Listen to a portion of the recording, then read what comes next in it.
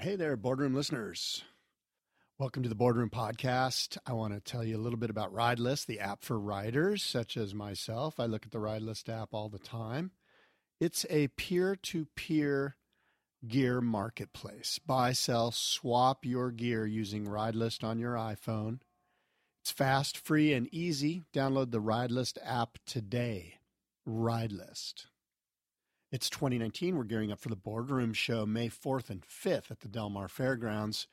Boardroomshow.com for more information. We're excited to be honoring Wayne Lynch in the Icons of Foam Tribute to the Masters Shaping Competition. 8 shapers will be vying to win the $1,000 and have their name inscribed on the Mike Marshall Perpetual Trophy. Boardroomshow.com. And in conjunction with the Boardroom Show, the California Gold Surf Auction, 50-plus surfboards and items of collectible nature. This is the best of the best, the prime, the primo, the choice selections. And we've got some great boards on offer. Make sure you check out CaliforniaGoldSurfAuction.com.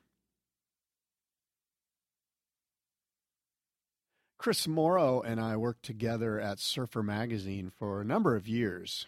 I want to say like 98 to 2008, something like that. Chris played a number of roles there during those years. He was a features writer, managing editor, and editor-in-chief, and many times keeper of the peace. He's a smart guy, well-connected, even-keeled, and politically savvy. Chris is most importantly a wonderful father, a great surfer, and he's a super fun guy with which to hang out.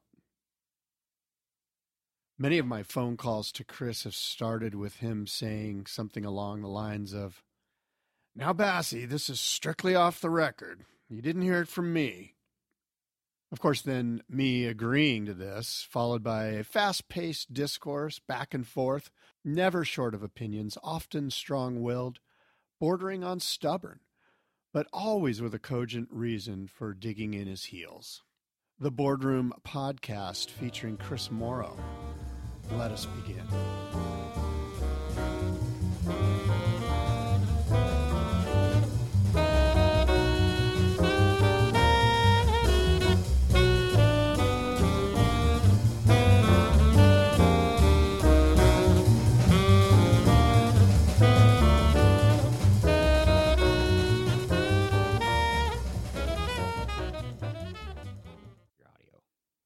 Okay, the Boardroom Podcast featuring our guest, Chris Mauro.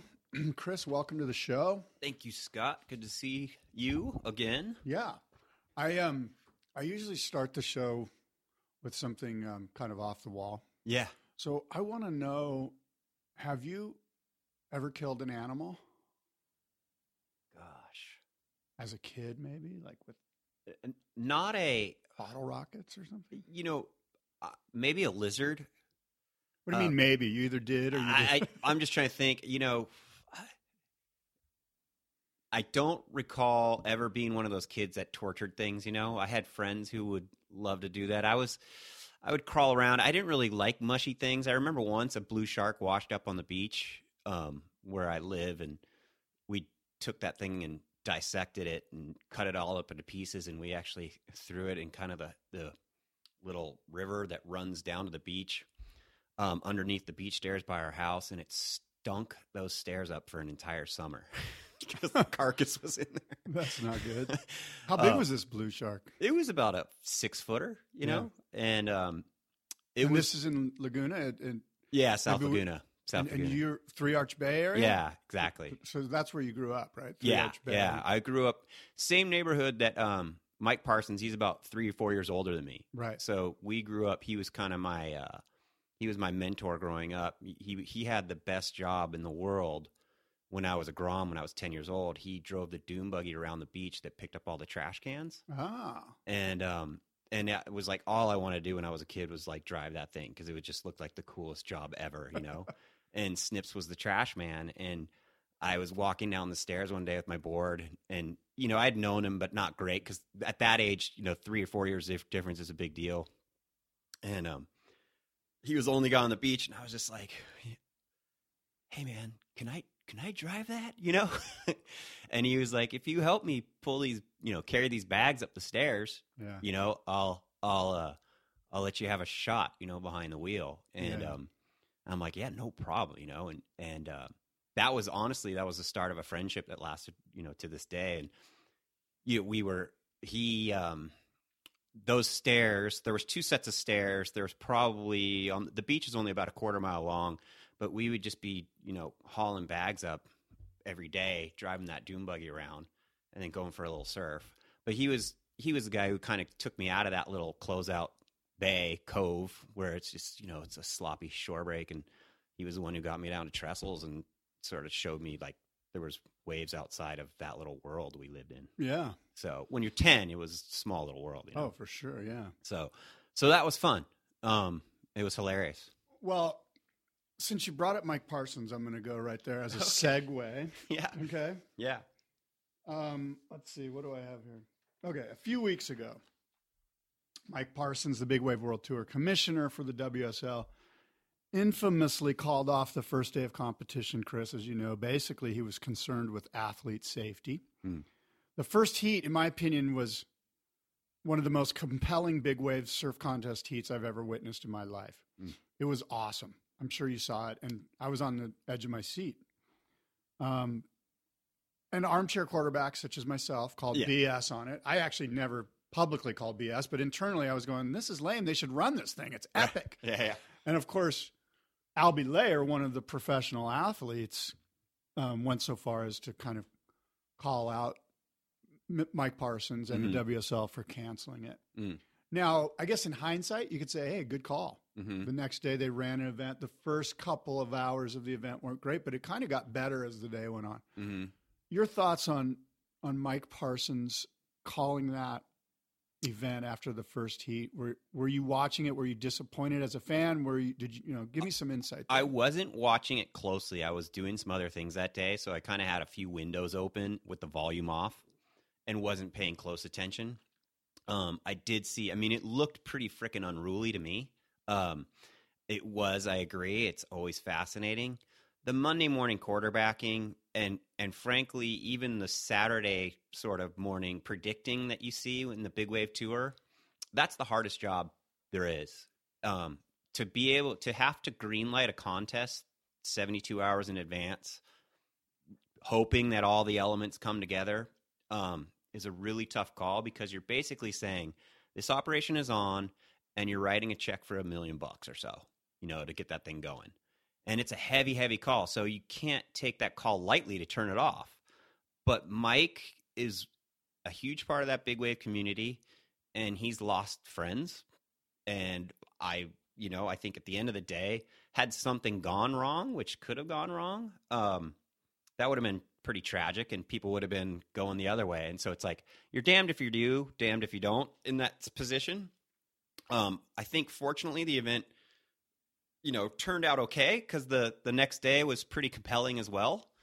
And the surf was still good size, maybe not huge, but it was still a compelling event. And I remember last year when he made the call to go, it was super early in the season, if you remember, the first that Jaws one, and Albie and those guys were all in Europe, and they were complaining like, this is gonna suck and blah blah blah. And that one turned out to be gold. You look at the Ian Walsh's barrel from last year, and it was sheet glass Jaws. You never see that. So sometimes you're going to call it right, and sometimes you might not. And I know that's a high pressure job. I think he's doing the best he can do. I honestly don't really make any judgment and don't really care. It's like, right. Did you watch? You were watching.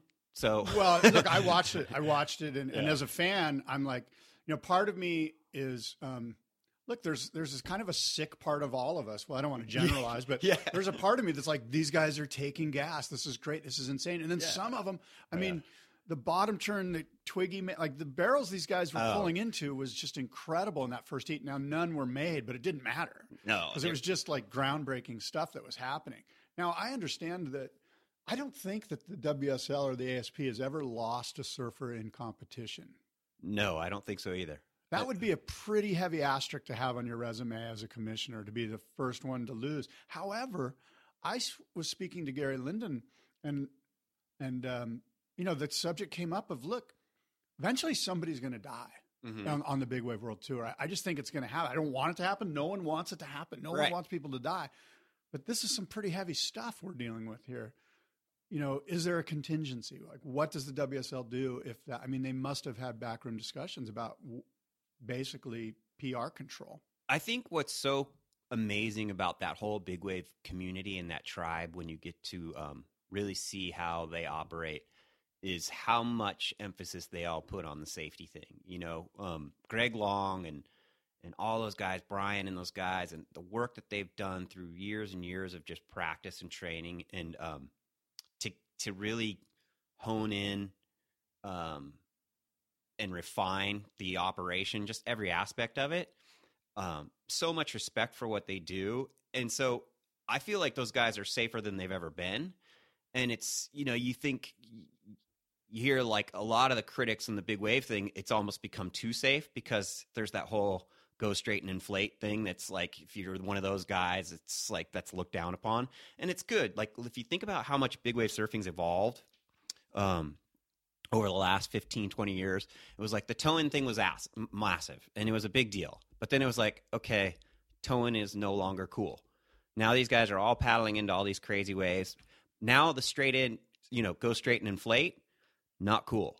If you're one of those guys who leans pretty hard on your inflation thing, you're not in good with the big boys. Aren't they pulling those things on every wave at Jaws? Well, there's a difference between pulling them every wave and going with that as your that's your plan A. Yeah. You know what I mean? Yeah. I don't know. I don't know if they're pulling every time, but you're asking the wrong guy. Yeah. But okay, fair enough. Fair enough. I just, you brought up Parsons. I had him later in my conversation. No, that's good. Let's get back to you a little bit. Okay. We know you haven't killed any animals. Are you sure you haven't set some frogs off on a raft and thrown rocks at them or anything like that? No, I don't. I honestly don't think I have. I don't. It was funny. My friends in San Clemente and stuff, I remember a couple of these kids were up the street were sort of nerdy kids who used to do that kind of stuff and take BB guns. I was never that type. It was weird. Couldn't see myself doing that. Didn't really own a BB gun or any of those things where you torture kittens and this stuff. Is good to know. This is I think I'm a gentle soul, I guess. I think you are too, actually. So you were born in Southern California? I was, Laguna Beach. Yep. Brothers and sisters? I'm number 5 of 6. Large family. Mauro, is that Italian? Yeah. It's You Italian. don't look Italian. Yeah, it's Italian, and then we've got some very much some German going as well. Okay. And actually just traced our roots because one of my grandmothers was adopted, and we just found some distant, just about a month ago, Swiss. Oh, really? So yeah, it's interesting. Okay. Yeah. And you grew up in Laguna Beach. You grew up right there at 3 Arch Bay, right? Is that what you said? So my dad was a doctor, and he bought the house that I grew up in. The house was built in 1929, and he and my mom, he was just starting his practice in 60. He moved over to California in 1960. They moved around to Laguna for a little while, but he was in the Navy. He was a flight surgeon. Mm-hmm. And all the flight surgeons were like, you got to go to Laguna. That was the deal when they all came out here. Right. And check it out. Yeah. And so he did, and they rented near Midtown and stuff, but then they ended up in 3 Arch Bay. And then this house came on the market that was right on the cliff, and it was in 1967, and it was for $75,000. Yeah. And my dad was like, we are buying that thing. I don't care what. And it was a big rundown. It was one of the first houses built on the cliff. The walls were paper thin. It was like camping. My mom cried when she saw it because she was like, this is just a shithole. Right. And, my dad was a Depression baby. He was born... The day he was born, his father lost everything. It was the day the banks closed in 1933. Wow. And so, he was a very that whole Depression era guys, they're very resourceful. My dad, we had the same refrigerator. I said this at his funeral. Yeah.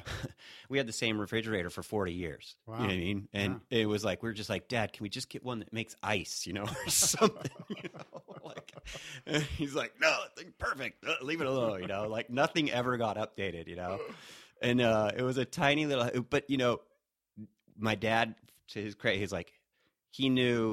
was like, look at the view. And the view was everything. It was the best place in the world to grow up because we could see the waves. Yeah. And so for a kid, for me, I mean, that decision, I wasn't even born yet, but it affected my life in a big way. And so I'm forever grateful to my parents for that. And were you born in like 1970 or? 68. 68, okay. Yeah. As a young surfer in Orange County, and I mean like you're saying like 10, 11, 12, you're getting into your teens. Mm-hmm.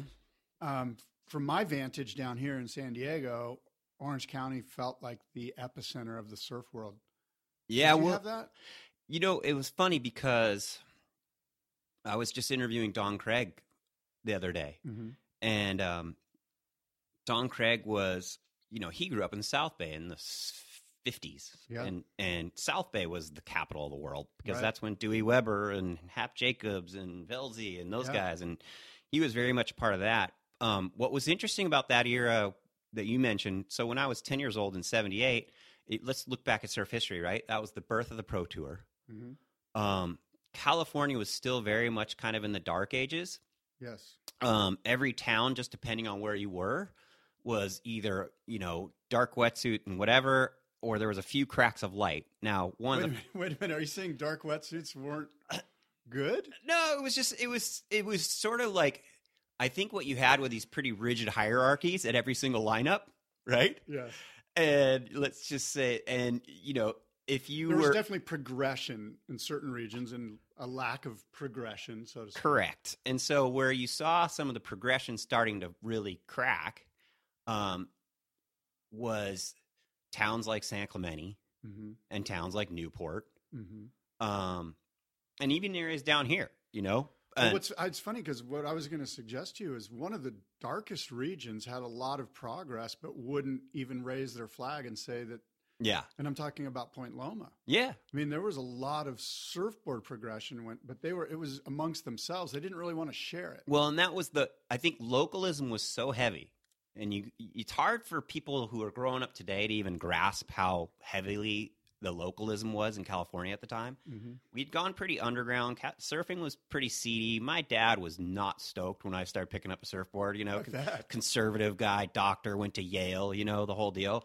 And he didn't care, but it was like, at that point, he didn't realize how far I was going to go with it. But he was like, it's just one of those things where surfers were in Laguna, especially. There was the whole drugs brotherhood, the brotherhood of like that whole thing with the drug dealing and guys were doing rightly so, stuff. Right? Yeah, it was radical. My father's the same way. Yeah, and in many regards, they were correct. I mean, drugs were synonymous. With they ruled, and so my dad was just like, "Yeah, just be careful." And so, what was interesting for me in that era was that Mike was one of these guys who was early plugged into the kind of burgeoning contest thing. He was one of the first guys kind of on the NSSA program with Ian and PT, and he started dragging me these contests. So when I started doing NSSAs, Kern was still in the NSSA. Yeah.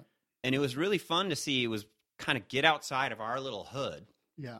And that little tribe that we had with like the Frohoffs and the Robinsons and the Kelly Gibsons and the Gary Clisbys and going up and down the coast, because it was, one contest a month, and they were everywhere from Santa Cruz and Ventura all the way down to down this way. It was like a mini world tour for us. How important do you think it was that it was Ian Cairns and Peter Town and two Australians that were legends within the surf industry and the magazines, and for guys like you that were eating that stuff, you and I, that were eating that up, to have them come over and all of a sudden run the NSSA? I'm not sure it would have blossomed so quickly if it was like the guy from Huntington Beach, from Edison High School, that was still doing it. Yeah, it wouldn't have. And they were the ones, that was big, giant, they sort lightning of rod. Validated it. 100%. Yeah. I mean, look, their contribution cannot be understated to Yeah. what they accomplished. And when you look at their impact, I actually think it is understated, though. I mean, look, PT and Ian, they get their credit for other things, but Yeah. in regards to awakening the sleeping giant here Yeah. in the United States, it was massive. Yeah, I and agree. and so it was super fun to be part of that little community because I remember once we were in Topanga Point, and Gurr got in this fight in the parking lot with a local, you know. Brad Gerlach. Yeah. Yeah. And it was the funniest thing ever. The guy was getting in their face because they weren't stoked that we were there running a contest. You know, Topanga still had its like troll factor, and this guy was getting in Gurr's face in the parking lot and like right up to him, and Gurr just stood like an inch from the guy's face. And Gurr's he's like 5'5". yeah, but Gurr, and it was so funny. But Gurr was a tough kid. Oh, for sure. No. And the guy's like, "What are you gonna do? Kiss me?" And Gurr, kiss me? Like Gurr's like, "No, man, I'm not gonna kiss you." And he just freaking headbutts the guy in the face, and they just start going at it. And Ian's like running up from the beach to pull him all away. You know what I mean? And it was like the full scene. It was classic. That's cool. But it was it was a really fun period to be part of that thing. And you know, to your point, Orange County, San Clemente especially, and this kind of dovetails right into what was interesting, and I was just learning about the other day with Don Craig, is when the Rip Curl Center got put in right there at Trestles, Don was the one who kind of set that up, and that was through Bob McKnight and those guys because Quicksilver was early partners with Rip Curl. Right. Don had been working for Quicksilver for a few months, but he was like, "Hey, I don't think I could do this justice," because he was kind of, you know, working a couple jobs at once. He was working for this architect, and then he was kind of sub-repping Quicksilver. And you got to remember, at that time, surf shops didn't really, like, there was no category for trunks. They were all boards. It was boards and wetsuits. Yeah. The clothing industry hadn't really, you know. It was starting. It was starting, but it definitely wasn't. starting. It was like, yeah, you had Hang 10, you had some of these things, you know, like you OP. mean like 79, 78, you mean? Yeah. Well, this is, I think it was 78, 79, somewhere in there. And I don't know which year they put the shop in there. I want to say it was 81 or something like that. But anyway, Don, when he told McKnight and those guys, like, "Hey, I don't know if I could do this," they're like, "Hey, we're going to do this Rip Curl thing. And we want you to open up the shop down there, like get a flagship." And he knew because he'd been working with these guys in that area. He's like, "I got the perfect spot for you." Yeah. And Don ran Rip Curl for the first few years, and Rip Curl for us in San Clemente, like, and I gravitated to San Clemente a lot just because I had one of my best friends live down there. Mm-hmm. Who was that? His name was Court Morgan. His mom was my dad's head nurse. Okay. Right. So I'd known him since birth. He lived on the same street as Matt Archibald. Okay. And so that's how I met Matt. We were all the same age. Right. And anyway, I would be going down there to hang out. We'd surf T Street. And I called Mike. I remember going, "Hey, you have to see this kid surf." And that was Archie when he was young. And we have to get him in these contests. Yeah, you know? yeah. So, but the Rip Curl store was... Well, the Rip Curl store, the reason why it was impactful was because Don started running these contests in San Clemente, going the Rip Curl, like almost like the early iterations of the Grom Search. Right. He ran this Rip Curl Surf series, and there weren't a lot of contests back then. Right. You know, there was WSA and that. But then the other thing was, like, you had Rabbit Bartholomew, Wayne Lynch, Shane Horan, and these guys popping through town. And they were touchable. And, like, pro surfing, like, Californians hadn't seen, like, to see those guys. I know, that was huge. And that was that era when you had the Insulator, the Dawn Patrol, the Agrolite. You know, it was like heyday. Yeah. And those guys were very much in their prime. Pro surfing was this brand new thing, and it was lighting up kind of the magazines and the rest of the world, but not really touching our shores yet, you know? Our only little taste was really the Stubbies Pro every summer at Trestles. Yeah. And then in 82 or 83 when the OP Pro started, which was, like, for us, that was just massive. And they had an event at Malibu, that Malibu one, I think the IPS one, pre-ASP. The Malibu Pro or something. Yeah. But the ASP deal, when Ian took over, and they had that whole... And the Malibu Pro was shoddy. Like, somebody ran off... It was off 1 foot. Somebody ran off with the money, too. Like, I don't know. I think at one point... Oh, really? Yeah. Yeah, I don't know. I'd have to do the homework on that one. But the OP Pro was a huge deal, you know? Because it was like, all of a sudden, these guys who were larger than life were hitting our shore. Yeah.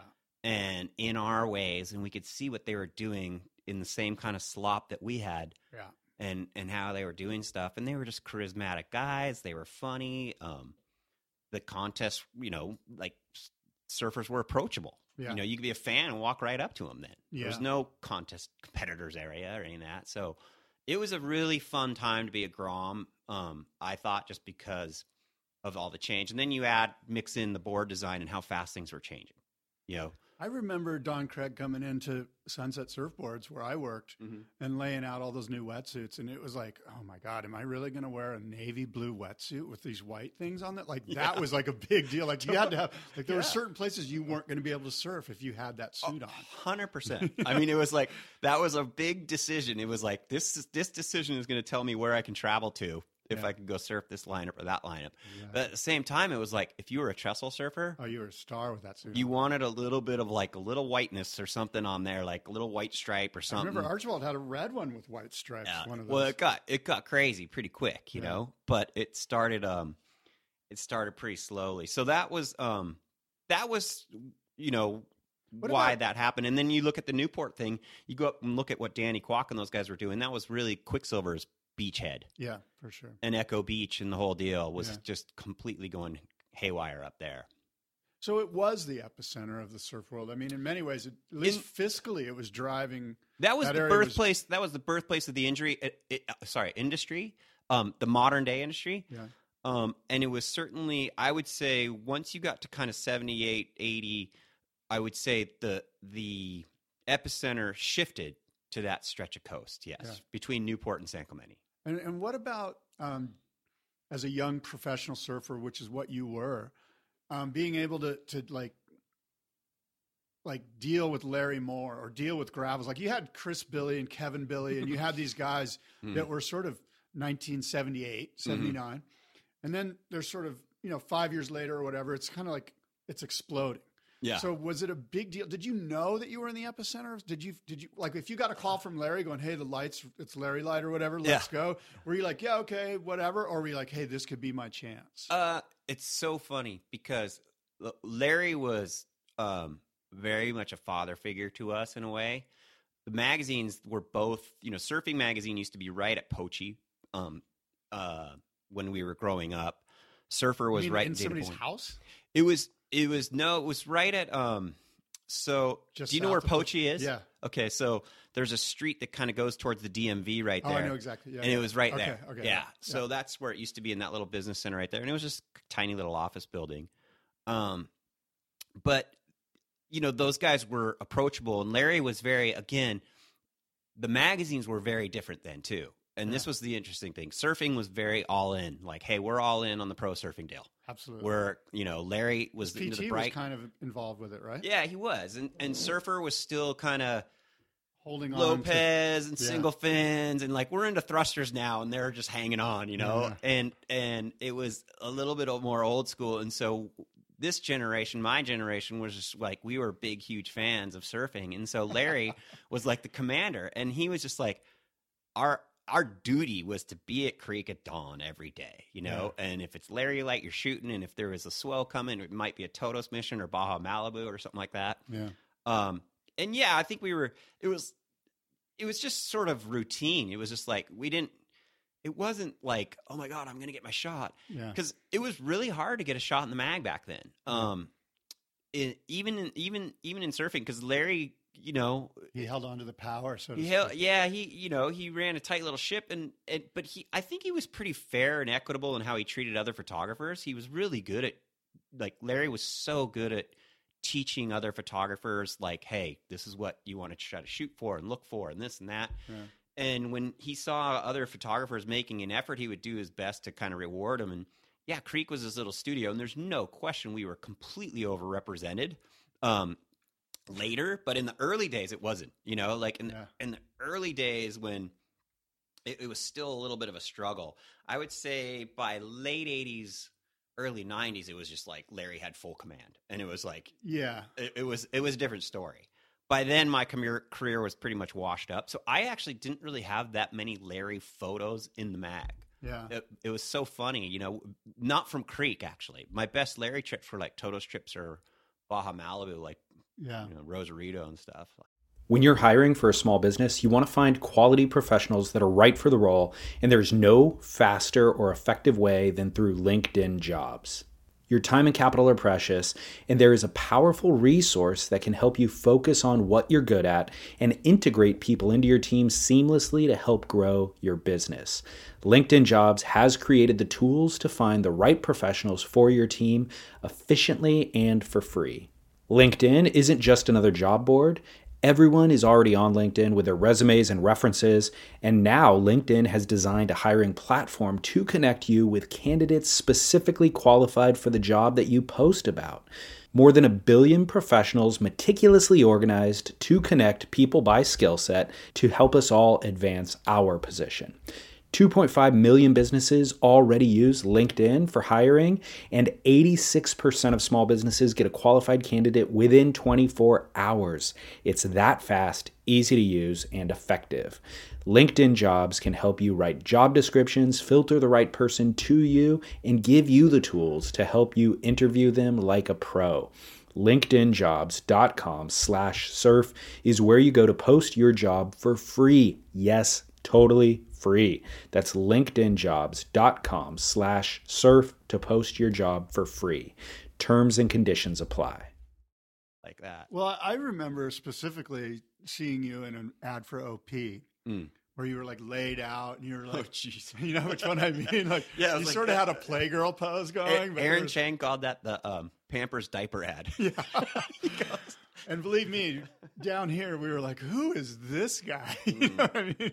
I bet. And of course, we were just jealous, and insecure about it all. But tell me about your career on tour. I mean, you were a pro surfer. You were on tour. How old were you, and what were these years? I was a schlub, flash in the pan. So my tour career was pretty short.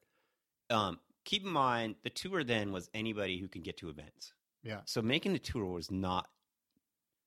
It's not like it is today, where you got to crack the top 32. Right. That said, it was expensive because there were so many freaking events. The interesting thing for me, and the kind of needle that I threaded was, I was trying to do the NSSA. Everybody was trying to copy Curran's Road, win the NSSA, go win the world contest, and then turn pro, and you get the big OP contract thing. The Bud Tour was just starting to make hay my last year in the NSSA. So what are we talking, like 88, 89? 87. Right. 87, yeah. So 86, 87 was that year. And I was number 2. Chris Billy was number 1. Mm-hmm. But I was the number 1 amateur on the Bud Tour, which was getting a lot more of the attention at the time because it was starting to get TV coverage. Yeah. There was better prize money. It was just more legit. Easier, it was too. just legit. Like, you were just in California. Oh, yeah, it was all in California. Yeah. I mean, so was the NSSA. Right. But what was cool is that in the NSA, you're only competing against other amateurs. Yeah. There was a way more church and state back then between amateur and pro. Yeah. But the Bud Tour allowed amateurs to compete, and it was cool because the way the sponsors were looking at it was like, well, geez, you're already beating pros. Right. And so I was doing pretty well, and I was the number 1 amateur on the Bud Tour, and had a couple of results there, and so it sort of threw a little monkey wrench into the traditional pathway to a good contract. But when it was time for me to turn pro that summer in 87, it was just lightning and struck, and I was fortunate enough to get the contract with OP. Yeah. And that was the deal. And then what was that like? I mean, when you signed that day that you signed that thing, were you just like, let's go get some Fantas and celebrate, or whatever? Well, the funniest thing, because again, you and I both grew up with pretty conservative parents. Yeah. And I had just, I'd been doing a year of community college, and I was about to stop doing it, Mm-hmm. And my parents were like, look, it's either you start paying rent or you move out, pick your poison, Yeah. And I'm like, okay. They go, yeah, you have a couple weeks to decide. And so I think it was a couple weeks had gone by, and I brought home the contract, and I just go, hey, Mom, check it out. And she's like, whoa. And she's like, what is it? She goes, wow. Oh, okay. And I go, yeah, I'm leaving for Fiji in about 3 weeks. And they're like, wait, what? And How much, can you tell me how much the contract was worth back then? it was peanuts. It was what peanuts. was it like $1,500 a month or something? Or? Yeah, $1,500, $1,800. It went like to $24,000 a year. But at the time, I was totally overpaid.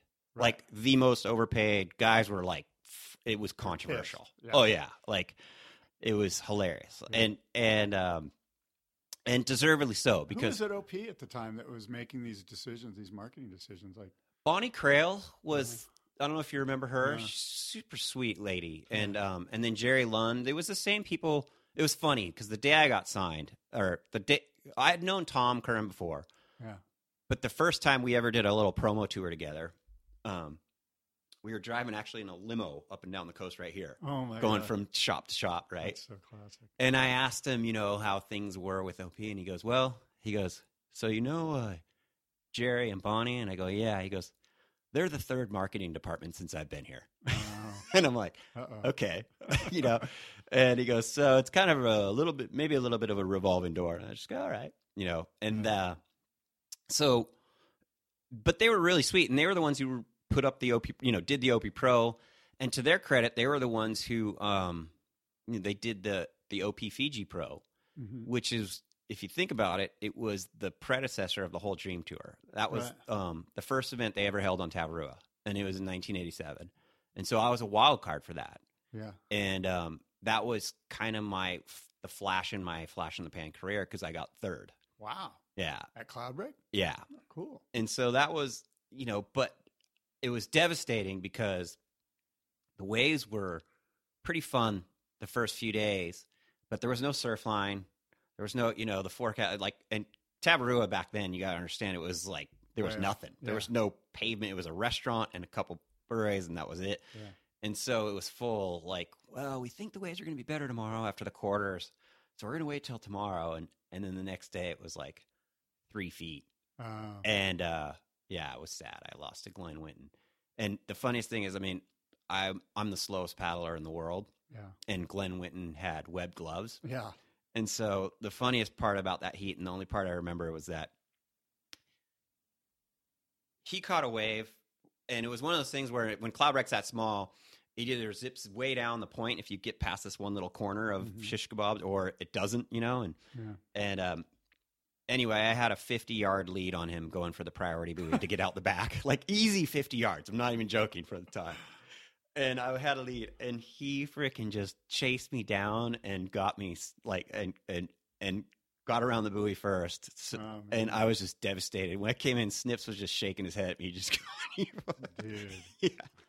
And because I was like, oh, that would have been sick. I would have been in the final with Curran because Curran won it.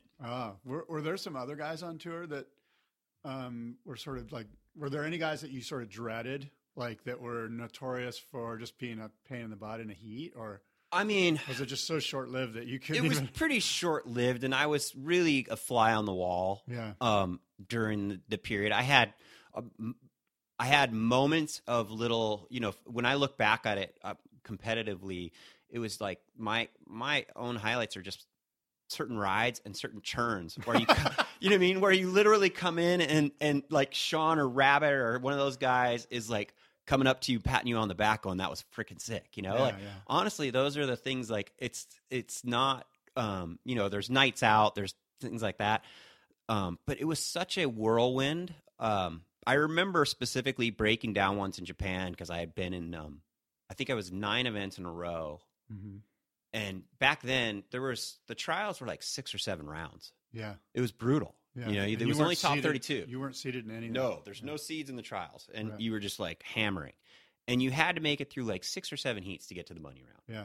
And I remember there was 9 events in a row where I made it to the last round of the trials and didn't get to the money. Oh, and I remember breaking down in Japan. I was in Najima or something, which is this tiny little island, and nothing out there. And Snips and those guys were just trying to tell me to hang in there. And I was like, dude, I don't know, man. Yeah. I don't know if I could do this. And I think the thing for me, what was frustrating at the time was that we grew up watching Storm Riders and had this vision of the Dream Tour, because it was Storm Riders, it's Rabbit at Burleigh and Bells was fun and all this. And we were going to Najima and Florida and all these. It was the worst tour schedule. If you go back and maybe ask Matt Warshaw to verify this, but it was the 1988 schedule had 30 something events. All of them were in complete shit beach break. It wasn't the tour that you wanted to be on. Right. And Parmenter was one of my role models, and he was on tour, and he's just this is getting invited to that party, and then you get to that party and nobody that you really like is at the party or whatever. It was one of because we were just like, what are we doing? So it wasn't, honestly, when I look back, it was super fun, but I had much more fun during my years at the magazine because at that point, like the magazines were healthy, they were black, and guys like you and me could just go, I'm going to Indo. Yeah. We're going to do a trip. Yeah. And it's so much better to travel to a destination for that kind of reasoning as opposed to go surf a heat. Yeah, for sure. Well, you mentioned Parramatta, and it brings up the Central Coast because I know you had years in the Central Coast, right? You were a Billabong rep. You worked for Bob Hurley. Well, that wasn't. I did that before, so that was kind of tail end of my career, and I was the Orange County rep for a couple years. But that was sort of like my midlife crisis that drove me up there because I had gone straight from traveling all over the world to driving around on freeways all day. And it was my territory was Rip Curl all the way up to the 10 freeway to the border, and I had 70-something accounts, and it was that must have been lucrative. Super lucrative. Yeah. And you're 23 years old. Oh my God, you were killing it. Yeah, you were like the king rep. Yeah, just, but Billabong at the time wasn't the Billabong we know today. It was kind of more of a t-shirts and trunks line. It was pretty big. It was big. They were just starting to flaunt the cut and sew and everything like that. And we were doing big installations in all the shops and the whole deal. It was recession, so a lot of my accounts were on credit hold and stuff. But I loved it at first. Yeah. And then it was like, I remember I would be pulling up to the Salt Creek parking lot at like 4 p.m. The waves would be perfect. And I'd been on the road for 8 hours, and I just didn't have the energy to paddle out. Yeah. It just sucks the life out of you. Yeah. And it was gnarly because it was very much like a little midlife crisis that I was going through at the time. And there was a girl, we broke up, blah, blah, blah. But I remember the only thing that kind of brought me sanity was I would take these trips up north to go get boards from Dave because Dave was up there by then. Mm-hmm. And I would hang out with him for a few days. We'd go up the coast and we'd surf. And were you strictly riding Dave's boards then? Yeah, at that point, by that time I was. Dave was. What year are we talking here? 92. Yeah, okay. But Dave was, he was shaping for Rusty. Right. And, in my career, which was very short-lived. So Rusty, if you remember at the time, had every guy in the world riding his boards. Absolutely. And so when you're a Rusty team rider and you're pretty far down on the totem pole, it was like, shit, I'm not going to be able to get a board in a hurry. Mm-hmm. And Dave would be like, dude, I'll shape you one. And Dave shaped me killer little boards. And I remember one of them I did pretty well in a contest at Malibu. It was like a 6-channel little gutter thing. And Dave shaped such good boards. Yes. And he would just crank them out for me really quickly. And he was stoked to have somebody riding his boards. And, cool. And so that's how that whole thing started. And anyway, Dave took me around, and he just knows that place like the back of his hand. And every time I would go up there, it would be a magical experience. Right. And met our other friend, Randy, who owns Moondoggy Surf Shop. And he was confiding, and we were just talking one day, and he's like, asked me how things were going. And I told him where I was kind of going through this real weird crisis, because when you're 23 and you're making really good money and all your friends are coming out of college and they're looking for jobs and they're looking at yours and going, oh my God, you're stoked. And I'm like, not really. Well, how come I don't feel stoked? You know what I mean? It was like, I was living in this big house in San Clemente, like the whole deal, but I was super miserable. And I was just telling this to my friend last week, is I moved up. Long story short, Randy offered me, he goes, hey, if you ever need a job, I need a manager up here. And I was like, well, I might take you up on that. Yeah. And one of my best friends, I told him how I was feeling, and he was like, give it 3 months. And if you feel the same way, then you know it's real. Yeah. And I was like, okay, good call. Yeah. Did the 3 months, and I was so mentally gone. I was just like, okay. And a few months later, I was living in San Luis Obispo, and I was working for Randy, and I remember sweeping the curb outside of his shop. It was fall day, beautiful, like fall up there is ridiculous. And the little old man next to me in the sandwich shop who ran the sandwich deli, he's sweeping the curb. And the barber across the street, he's sweeping the curb. And I'm like, bye, Bob, hey, Joe. It's full Norman Rockwell. Dude, and it was just like, I was like, this is insane. And I was making 1/5 the money. Yeah. Going to school, working in a surf shop, and then Dave was letting me, eventually let me use his shaping room, because that was right when he and Rail's son started hanging out. Yeah. And So that's how that whole So thing. you started shaping boards, and Dave was your mentor, your Yeah. shaping mentor? A lot of people don't know this about you, that you've got some time behind the planer. Of course, I do because you and I work together. But Yeah, I've done about 1,000 boards and hand done them all, you know. But but it's funny you say that. I'm going to pick up my first board I shaped in 20 years, like today. oh, really? Yeah. 'Cause Where are you picking it up? At Basham's. Oh, cool. Yeah. So I had a hole in my quiver. I had this little Hinson fish I wanted to replace. And I'm like, Good luck with that. Yeah. I've been trying to replace my Hinson fish for 20 years. I know. But I'm just going to go for this. So it was so fun. But yeah, it was really, to me, the reason why those years are so meaningful is that, like, the house that Dave had with the little shaping barn in the back, which became my house, was very morning of the earth. It was like roosters crowing in the morning, shaping barn in the back, gorgeous hills, sunrise, sunset, green, and then you're going and driving up this beautiful stretch of coast to go find some Mista wave every day, and every day you can go find waves if you want up there. Yeah. And so it was. This is in slow? This is in slow. Yeah. And so it was a freaking unbelievable existence, you know, and it was like, and that was right when I started freelancing for the mags. Hawk would call me up every once in a while. He sent me to South Africa, every little random assignments here and there, but I just had my fingers in a handful of things, and it was a really wonderful time. And then not only that, going back and forth when I would go to Hawaii, because I'd still go to Hawaii a lot. I would always stay with Dave and Rel. Mm-hmm. And you were there for some of those years because it was a lot of that stand-up thing was just starting to happen. And that's the funniest story ever. Yeah. What was that? What happened to us that one time? Who was that one classic Makaha guy? Remember you and I it was flat basically at Makaha, and you and I were paddling, we're doing stand-up. We were the only two guys out, right? Was it, were we surfing it? Or Yeah, was it? No, we were okay. doing stand-up. Yeah, okay. It was almost flat. Okay. I think we were there for Buffalo's event. Yeah. And who's the classic uncle over there that Bruce DeSoto? Oh, yeah. Remember that? And so I don't know if you remember this, but Tell I'll me. tell it real quick. We're out, and I think you had just caught a wave, like a 1-footer, and you're on the inside. And I'm out by myself. There's no one else out. And then this big, gnarly Hawaiian guy starts paddling up to me. He's like, hey. And I'm like, oh, no, this is it. Because I've got all sorts of drama in my head. I think, Yeah. He's like, hey. He paddles right up and he goes, hey, who are you? I'm Yeah. like, and I immediately got down on my board on my knees and subjugated myself to him. And I said, I am so sorry. Where would you like me to go? And he's like, no, I just want to know your name. You're welcome here, bro. My name is Bruce, blah, blah, blah. And I'm like, oh, and he's like, get up, start surfing, have fun. Yeah. It was classic. That's awesome. Yeah.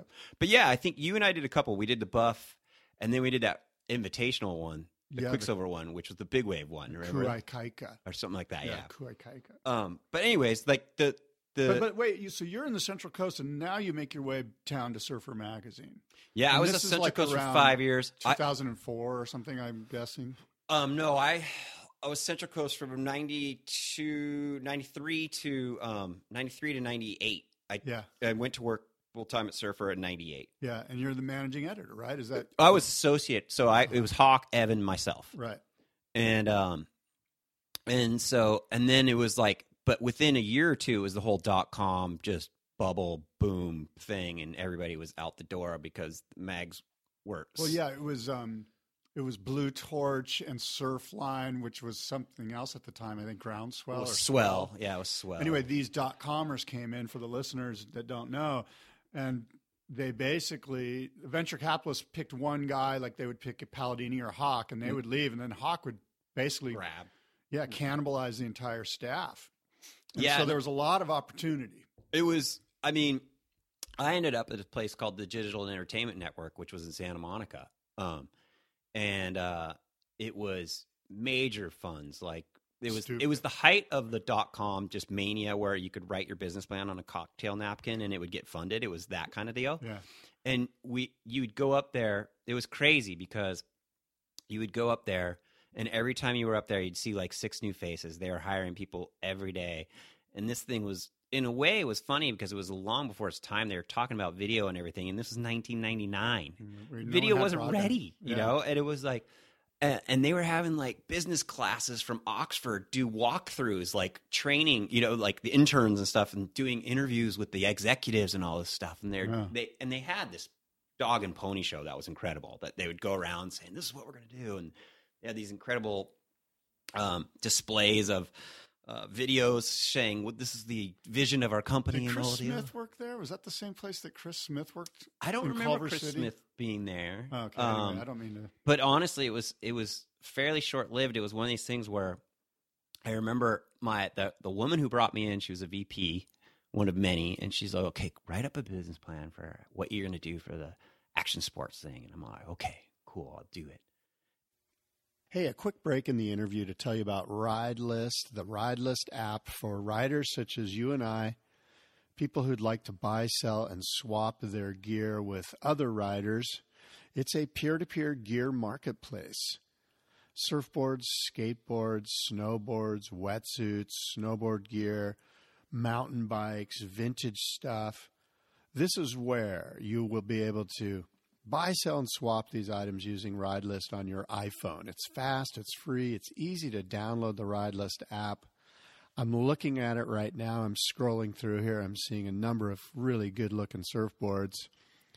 Here's a Channel Islands. Here's a really unique Bonzer, one of the Campbell Brothers and Channel Islands collab Bonzers. There's a bunch of course, it is snowboard season. There's a bunch of really great snowboards on here. I don't know too much about snowboarding other than I fall a lot, but the RideList app has got snowboards, it's got surfboards, it's got tons of cool gear, mountain bikes, as I mentioned. Download the RideList app on your iPhone and start buying, selling, and swapping your gear today. Fast, free, and easy. RideList. Now back to the interview. And so I wrote up this plan, and it was very conservative. It was like, hey, here's what we're going to do. We're going to hire these sort of influential filmmakers. We're going to pay them this much, and these are the kind of content we're going to get. It's bare bones, like basically what you see on Instagram today, but in 1999. Yeah. And the CFO called me in, and he goes, hey, I just want to talk to you about this plan. I'm like, cool. And he goes, I just want to tell you, this is the best plan I've seen since I've been here. I'm like, that's awesome. I'm just like, you got to be kidding me. And he goes, no, it makes perfect sense. He goes, now's bad news. It's never going to happen. And I'm like, oh, what? He's like, well, let me explain something to you. He goes, you got hired by this woman who works for this guy who's the president. The CEO works on this side. There's a big war at the top at this company right now. And right now your side's losing. So he's also, so I don't think this thing's going to go anywhere because the CEO is getting all his Hollywood buddies to do stuff and they're working on Hollywood budget. So the CFO loved my plan because I'm sitting here going, hey, we're going to spend $3,000 on this video. And they're spending $30,000 on their plan. And, you could hire a lot more people and a lot more of your Hollywood buddies when it's $30,000 per episode. Yeah. So I asked the guy, I go, well, what do you recommend I do? And he goes, just hold tight until the checks stop coming. I'm like, oh my God. A week later, like the lady who brought me in, she was out the door, and it was just chaos. And fortunately for me, I'd never severed my ties like Kevin Meehan was at Surfer at the time. Yeah. I don't know what year did you come in? 90. Well, I worked there in 96 and 97 as an intern, but I was hired in 99. Okay. So yeah, so it was right around that time. And, I think 2000, Meehan was just like, dude, we come back, please, Yeah. And it was cool. That's after Hawk had kind of. Yeah, that was after because it was Exodus, Yeah, and Meehan was a sales rep, and all of a sudden he's group publisher. Exactly. Yeah. So you had this attrition, and Meehan was like, dude, come back, and I'll get you the pay because I wouldn't have left if I could have gotten the pay, but they just weren't doing the raises like they were, and so it all worked out pretty well in my favor because I got to stay with Surfer. So you're working under Evan Slater, who's the editor now, and you're the it was at that. By then, Evan went to Swell, and then he looped back into surfing. Yeah, because when Swell melted down, they all went to surfing. Right. So then it was Sam. Right. It was Sam George. Yeah, and then and that was Sam's hilarious. Like there's not a day that goes by where he doesn't come in with so much enthusiasm. Yeah. Like every day there was a story. Like he'd show up, and it's just like, and run off the road on my bike by some. It was just some epiphany that he's had or something. Sam, he's so funny, and like we battled. It was frustrating sometimes to work with him because managing a staff was not his expertise. Right. So that part was somewhat frustrating, but it was just such a fun era to be there. It was doing that whole deal. Crazy. Yeah. And I mean, we had a lot of autonomy when you think about it. Oh my God. It was crazy. Because I was listening to David's interview with Jamie Brisick the other day, and it's a great interview. And Jamie was talking about how his surfing experience was so miserable because, the ad guys kind of ran the show over there, and they did. Yeah. That was the difference between surfing and surf. Well, it was Lynchy and Graffy and Lynchy, and they carried a big stick, and surfer, I will say, was the church state thing was much more rigid. Yes, I absolutely. mean, you remember my nickname with Hawk really laid the groundwork for that. Yeah, I think Warshaw, I think all those guys did. I think it was pretty good the whole way through. And my nickname with a lot of the ad guys was Morno, because it just they'd be trying to come on, can we do this? Nope. Meanwhile, at surfing, they're running a feature with Bob Hurley in the feature. It was and I love all those guys because they're hilarious, but it was relentless. And if you let them, it was one of those things. And I think one of my biggest things when I was editor was, one of my biggest beefs was there was this expectation from the brands, and even a lot of the athletes, well, when am I going to get the phone call to go on a trip? I'm like, why do you need a phone call to go on a trip? Go on a trip, tell me where you're going, and we'll send somebody. You know what I mean? That was my MO, was I don't want to set up a trip. I want somebody who's organically going to go. So it's my heroes and the people we loved covering were guys like Brian Connolly, and that, I remember him just going down to mainland Mexico and just scoring on his own. And it's I'm not your freaking travel agent. Right. You go do your thing. And that's kind of what the industry expected at that time in some ways. They wanted you to call their team riders, organize a trip, get them over there, show the photo, and we weren't playing that game. And I think the readers respected that at the time because, it wasn't like we were peers driven snow. You're not a journalist when you work at a surf mag. I hate to say it. You're not. You do random acts of journalism, for sure, but you're a trade magazine. And I wish I would have recognized that. I was so naive and ignorant. I was just the worst. We all were. But I think you and I had fun. I thought you did an amazing job because it was you were getting zero help. Yeah. I mean, and you were doing a lot of that stuff by yourself, just going, okay, what? You can't help me? No problem. I'm just going to do this myself. I remember walking into Rick Irons' office and asking for a budget. And he goes, no. And I walked out of the office and just ordered the equipment. I just ordered the equipment and put the receipts in. And just throw it on your expense report. But I mean, that was well, look, one of the big things, Chris, if I can interrupt real quick. Sure. One of the big things, and I'm just going to read a little bit here, but as you know, Black Monday, December 5th, 2005, a letter was faxed by Grubby Clark of Clark Foam to his customers.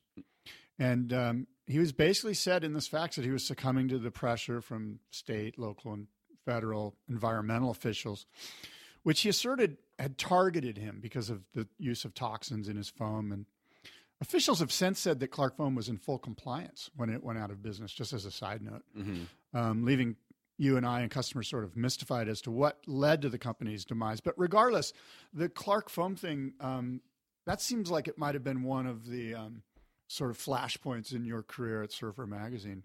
One of probably more than a handful. That for me, it was funny because when you talk about, in those days, the stories that kind of went mainstream, that was the first story where I was getting calls from CBS News and NPR. And I literally read that from the New York Times. Right. I was just reading. Yeah. And we broke the story, and that's all thanks to Sean Madison, who called me.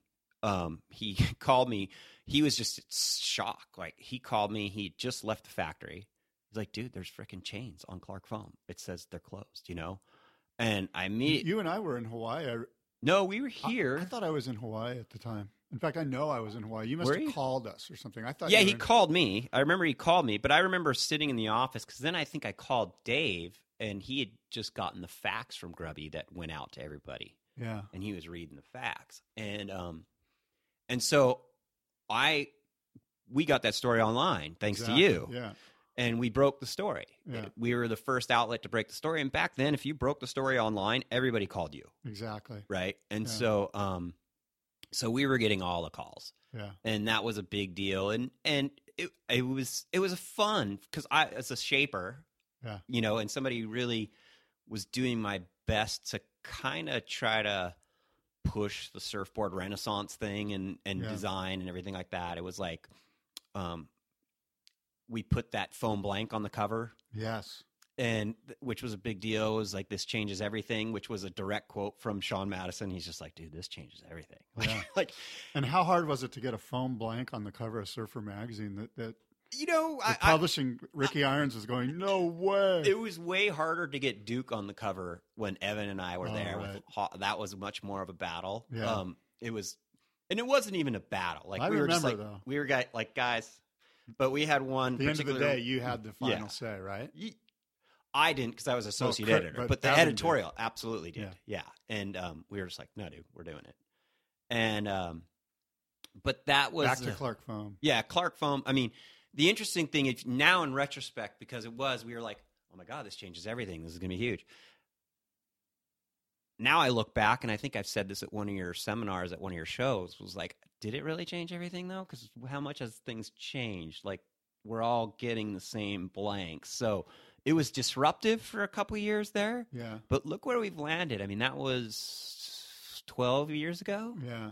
13. And, you know, polyurethane's still friggin' dominating. Yeah. And so in the grand scheme of things, it was sort of like this big flash. Right. But I'm surprised by how little it's impacted things. And in fact, I look around today, and this is something, because you and I, when we were there and Surf Tech was blowing up and the Clark Foam thing, we were going, oh my God, man, the day of the shaper is done. Like, the hand shaper dude in his backyard, like, he's toast. That's what was the breeding ground for Sacred Craft. I remember. And I remember going, dude, Bassy, it'll never work. I remember just going, and thank God you were like going, Mauro doesn't know what the hell he's talking No, about. I was probably going, you're right. No, but I was like, and I'm just, well, you know why I had my backyard shaper's hat on going, I wouldn't pay you $1,200 for a trade show. But it was, and I think about it, and you know, it was such perfect timing for that. It's such a good. And frankly, it was dumb timing. Like there was no forethought. Like, but you need it that was naivete really to dumb. go, right? That's what it was. Like, Yeah. I was just right place, right time, and I had no idea what With the right idea, but you saw it through people like me, because people like me were casting doubts on it, going, I don't know, dude, you know. But to your credit, like, what you created there was amazing, and it was just at the right time, because it was right when these guys needed a lift. Yeah, They needed attention, exactly. and they needed to be celebrated. And I look around today, and I mean, just driving down the street by where Basham's factory is, like, look, one of my first jobs was working for Bill Stewart, taking orders at his place. And, Yeah, you know, there were a handful of little shaper things back there, but there's 3 times as many today, 35 years later. And you know, in many regards, it was along the same vein as something that was dear to your heart, which was sort of saving the surf shop. yeah, I mean, as an editorial theme, that was something that you really ran with. Like, we need to promote cool surf shops, you know? Yeah. And it was the same thing. It's like, let's save the core here. Let's not like let Tilly's run wild. yeah. And I mean, it's funny because you look at where we are, and it always reminds me of like another Parmenter quote where he was just like, look, the industry's cyclical. It's no different than nature. There's a big year of rain. The caribou multiply. The rain stops. They die off, right? And we've been here before. And you and I have seen it. And what's funny is I was sitting with my friends in Wahoo's the other day. Maybe this was a few months ago. We're sitting there and we're looking at all the stickers on the wall, you know, and just going. And my buddy, who's private label, he does really well still, because he handles a lot of accounts, surf shops and stuff. He's like, see this? He's all, it's done. He's all, that's all done. That era is over. Yeah. Like the era that you and I grew up with, that last 30, 40-year run that we just had, whole different ballgame. Like everything's been disrupted, and we're going back to that natural state of like, it's no different than when we were a kid walking into the Hobie shop in Dana Point to go grab a board and pick up a pair of trunks. And so the shops you gravitate to are the ones that actually do service, and they know the guys behind the counter know the surfboards. Yeah. They know how to sell a wetsuit. Yeah. I think, it's a struggle to be in retail these days. Mm. Most of the successful guys they probably own their shop. Yeah. And they staff their building with intelligent people who actually know the product. Yeah. And in many ways, that's what we grew up with. Except you get even more abused when you walked into a shop because it was an abusive sort of thing, which you kind of loved. Yeah. There was some charm to that in some way. Yeah. Another flashpoint in your career editorially at Surfer Magazine was the passing of Andy Irons. No, let me see. He was 05. No, he oh was yeah, 0, no, he was. 07? That was a huge deal. Yeah. It was And of course, listeners might not know this, but his cousin Rick was more or less publisher. my boss. Right. And I don't know if he was your boss directly or if you guys were equals, but he was. He was a presence in the building, and this was a big deal at Surfer Magazine around the surf world, of course, but especially in Surfer because of this family connection. I left Surfer in 2008. And Andy died in 10. So okay. I was gone. I see. But what was tragic for me was that when Andy was in rehab, Right. I'd done a lot of the big profiles on Andy. Did the first one on Bruce and Andy when they were Groms, and a lot of that was just I worked for HIC for a little period. Andy stayed at my house for the Nationals when he was 15. Mm-hmm. When I lived with John Rose, Mm-hmm. and so I'd known him, and he trusted me. And when we got word that he was in rehab, we had set up a thing to where we were going to do an interview with him because he wanted to talk about it. Yeah. And what happened with that interview? Well, this is when I forget how long it was going to be before it happened because I think he was due out in a week or two. Yeah. But Rick Irons walked into my office and he's just like, Chris, can't do it. I'm like, why? And he's like, well, Nod said he'll pull all the ads. Now, I've never confirmed this with Nod. Yeah, you mean Paul Nod from Yeah. Billabong. Ricky, any of those guys. And I thought the best article ever done was Malekian's piece because Malekian asked me all these questions. And I go, dude, call Ricky. Call Paul, call Graham, call all these guys. You I'm push the questions down. I'm telling you what Ricky told me. And he goes, because Brad was there. And Yeah. I remember Brad worked for me. And he's like, well, what can we do? And I'm like, I don't think we can do anything. Like, what are we supposed to do? And he's like, so Brad was kind of. Brad was the only one that had the real journalism thing going. Well, he was just like, I love him. And he's like, well, at the time it was like, oh, this bullshit, this sucks. I'm like, yeah, I don't know what we could do. But when, obviously at that point, we didn't know what was going to happen. Yeah. And when it did, Brad was trying to recollect that conversation. And I'm like, this is what I recollect. Right. Now, I wasn't in the room when Ricky got that call. I don't know if Ricky got that call. Yeah. Or if that was just Ricky being protective of his cousin. Right. Or whatever. So it's really here and there. But, yeah. I think one of the big lessons was, and it just came out a little while ago, Bruce last week, I think there was a big thing with Bruce struggling. And I think it's super important that everybody talk about it. And I think it's super important that, it's almost better when people know. Yeah. Because frankly, when you admit your weaknesses, people are going to embrace you and do everything in their power to help you. Yeah. And Bruce obviously needs help, and there's a lot of people who love him and care for him and want to give him help. And it's just like, it's okay to open up. And I think that if there's any lesson, that was one of them. I tell you what was interesting is my son saw the Kissed by God, the Andy Irons documentary, which is, I haven't seen it, but I heard it's really good. Yeah, I've seen it. And he was just really moved by it. Yeah. And then when he found out that Bruce Irons got a DUI, he was just so disappointed. Yeah. Just disappointed because he got the feeling that they had all turned the corner, that Bruce wasn't sick, that Bruce was healthy. I don't know. I mean, I when I saw the interviews of Bruce, even in the movie, I like he didn't look super together even then. Yeah. And so it's such a great, they did a great job on that story and the message. What I really loved and appreciated was the fact that they got into the bipolar aspect, because Yeah. that really wasn't well known about Andy. Yeah. Nobody really knew it. And it was huge, and it was something that is such a huge struggle for people who deal with that. Yeah. And I think given where we are today in society and how many people are actually dealing with that, I think hopefully that's going to open up some conversations. So I've talked to Enoch several times, and he'd probably be a good person to have on your show too. Yeah. They have big plans to hopefully tour that around schools and everything. It's a great message. Yeah. You know, it's like the film itself, I could nitpick on historical accuracies and inaccuracies, but the mission of what they tried to go after was accomplished, and I thought they did a great job, and credit to all those people who sat down. Was and all did the the light that needed to be shed on that story, do you think? Was everything told that needed to be told? Or are there truths that still need to be revealed? Look, I was never super privy to the dark side.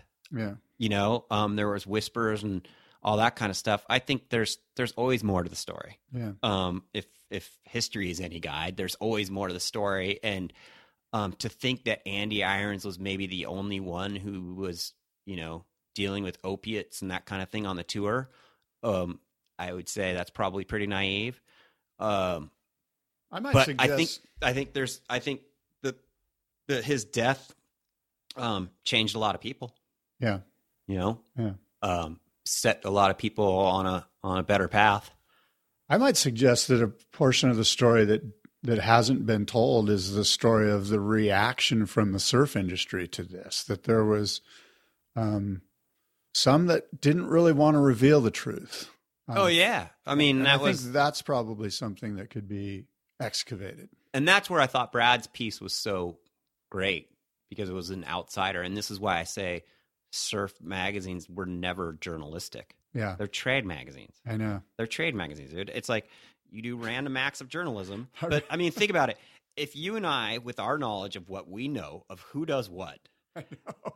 We could have had a great story every week. It's like, come on, let's just be honest. We could have destroyed lives left and right if we wanted to. And it's like, that's not our business. Yeah. That's not our purpose. This was like, this isn't the deal.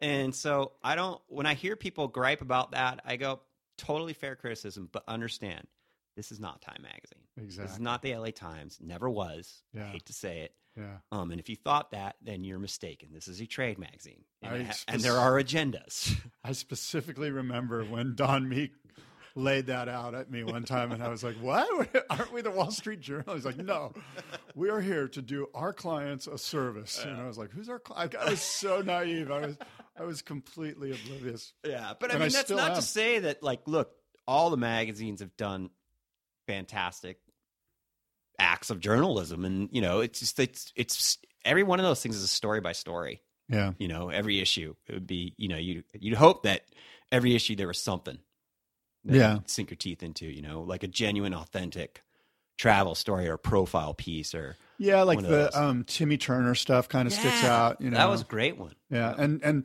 the Duke, you mentioned the Duke cover that you and Evan did, and frankly, that was like one of the most well-received, and you probably have more insight. I remember that just being like wholly received beyond the industry. Yeah, it was. I mean, it was due, right? And it was just one of these things where... That's by Machado's house looking south down to the seaside. We're looking at a Wade Konikowski painting in my dining area here.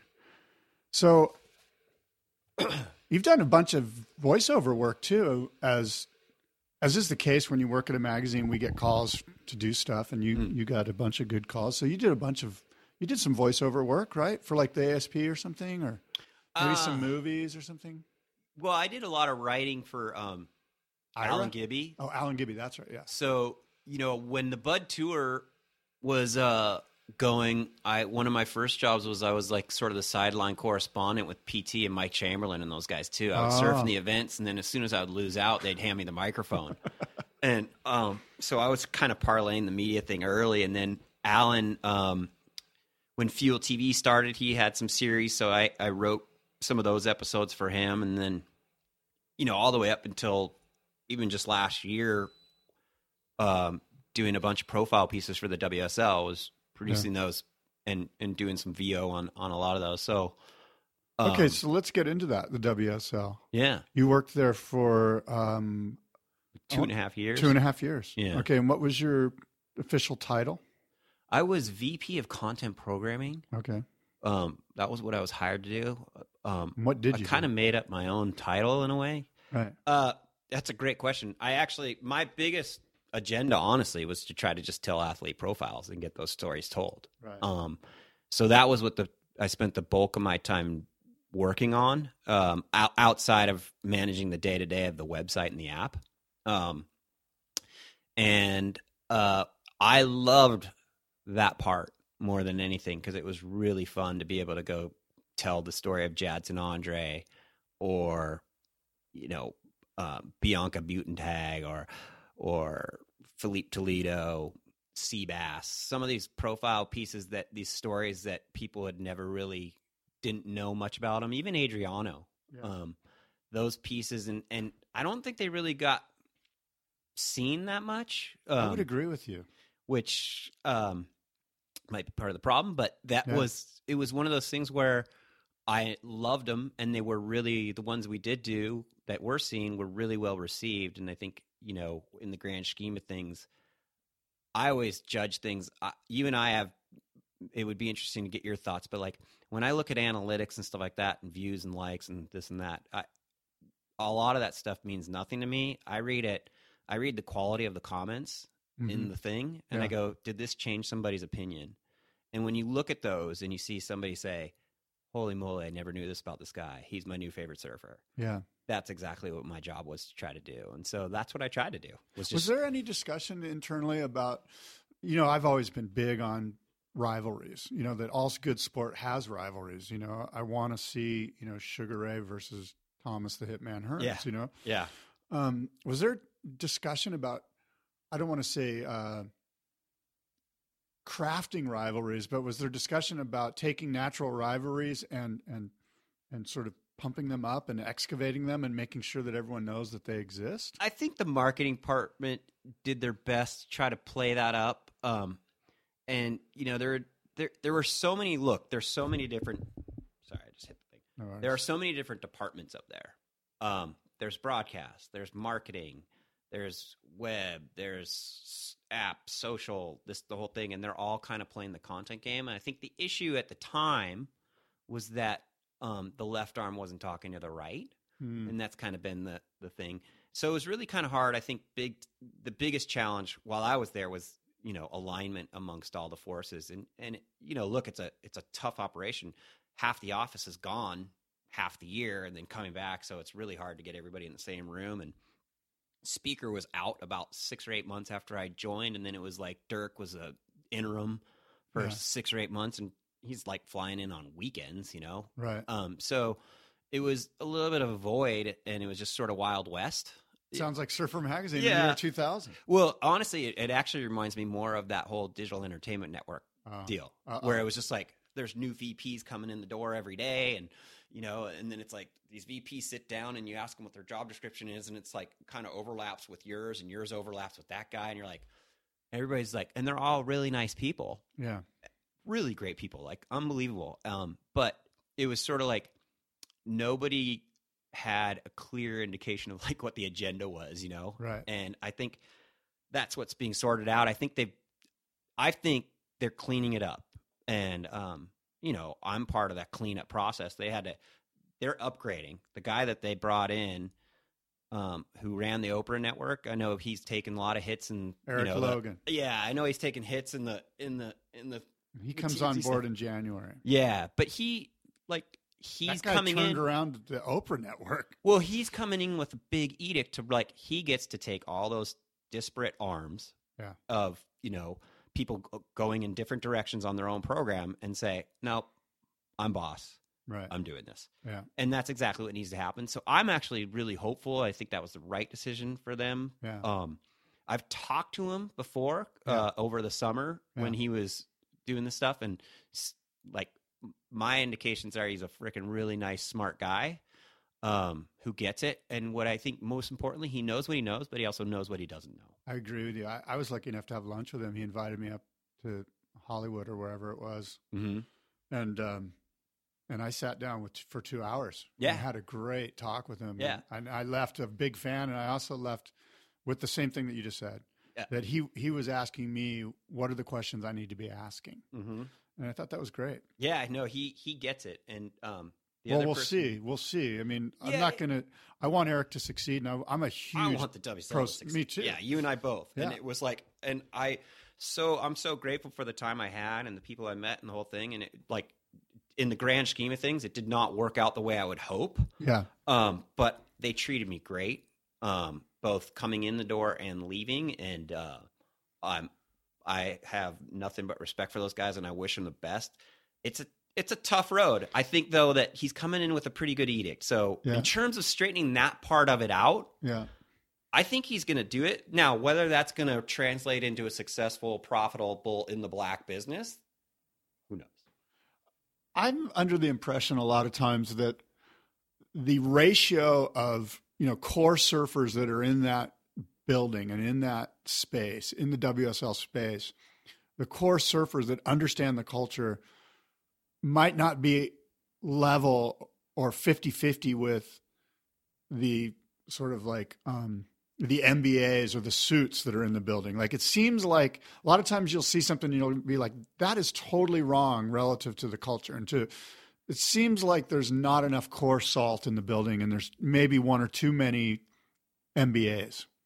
Yeah, I think, look, when my whole arrival there was Terry Hardy reached out, and Terry, he's Terry's core, and basically this was a few years in, because if you remember when the WSL kind of came in, it was kind of gnarly. It was like a land grab. Everybody's going in there, and I was working on other projects that I was having a really good time with, so I wasn't interested at all. I was doing commercial stuff at the time, and so didn't really want any part of it. But Terry reached out a few years in, and he's just like, "Hey, look, we need saltwater. We need somebody with this. Can you help?" Were those his words? Basically, he's all we need. That was exactly. I mean, he was like, "We need some authentic surf people in here," and it was a grueling. Honestly, I was like, "Hey, I'm super interested," and it was a grueling It was the process of that whole deal was like 8 interviews, and wow, with the whole Dirk and Paul and totally separate, whatever, and it was an interesting thing, and then you get in there, and it's like you're looking at what their expectations are and their vision and their interpretation of the market size and all that kind of stuff. Yeah.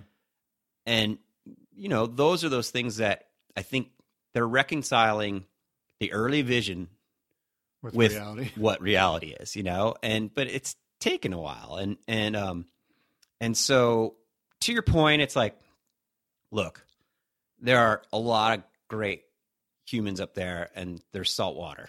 Right. They're not necessarily making the calls. They weren't. Right. And I think you'll see more of that in the future. You mean more salt at the top? I think you'll see more salt having its say. But, look, the challenge is, honestly, if you go back and look at, let's step back from WSL, right? Yeah. And look at the formation of professional surfing and what it was organically. Yeah. It started as a bunch of disparate little independent emergent order events that popped up over the world. IPS. No, not even IPS. These are just pre-IPS. Yeah. Randy Rarick right. was the guy who just said, "Okay, we're gonna tie this all together," right? And those guys he and Fred did a fantastic job of that, right? And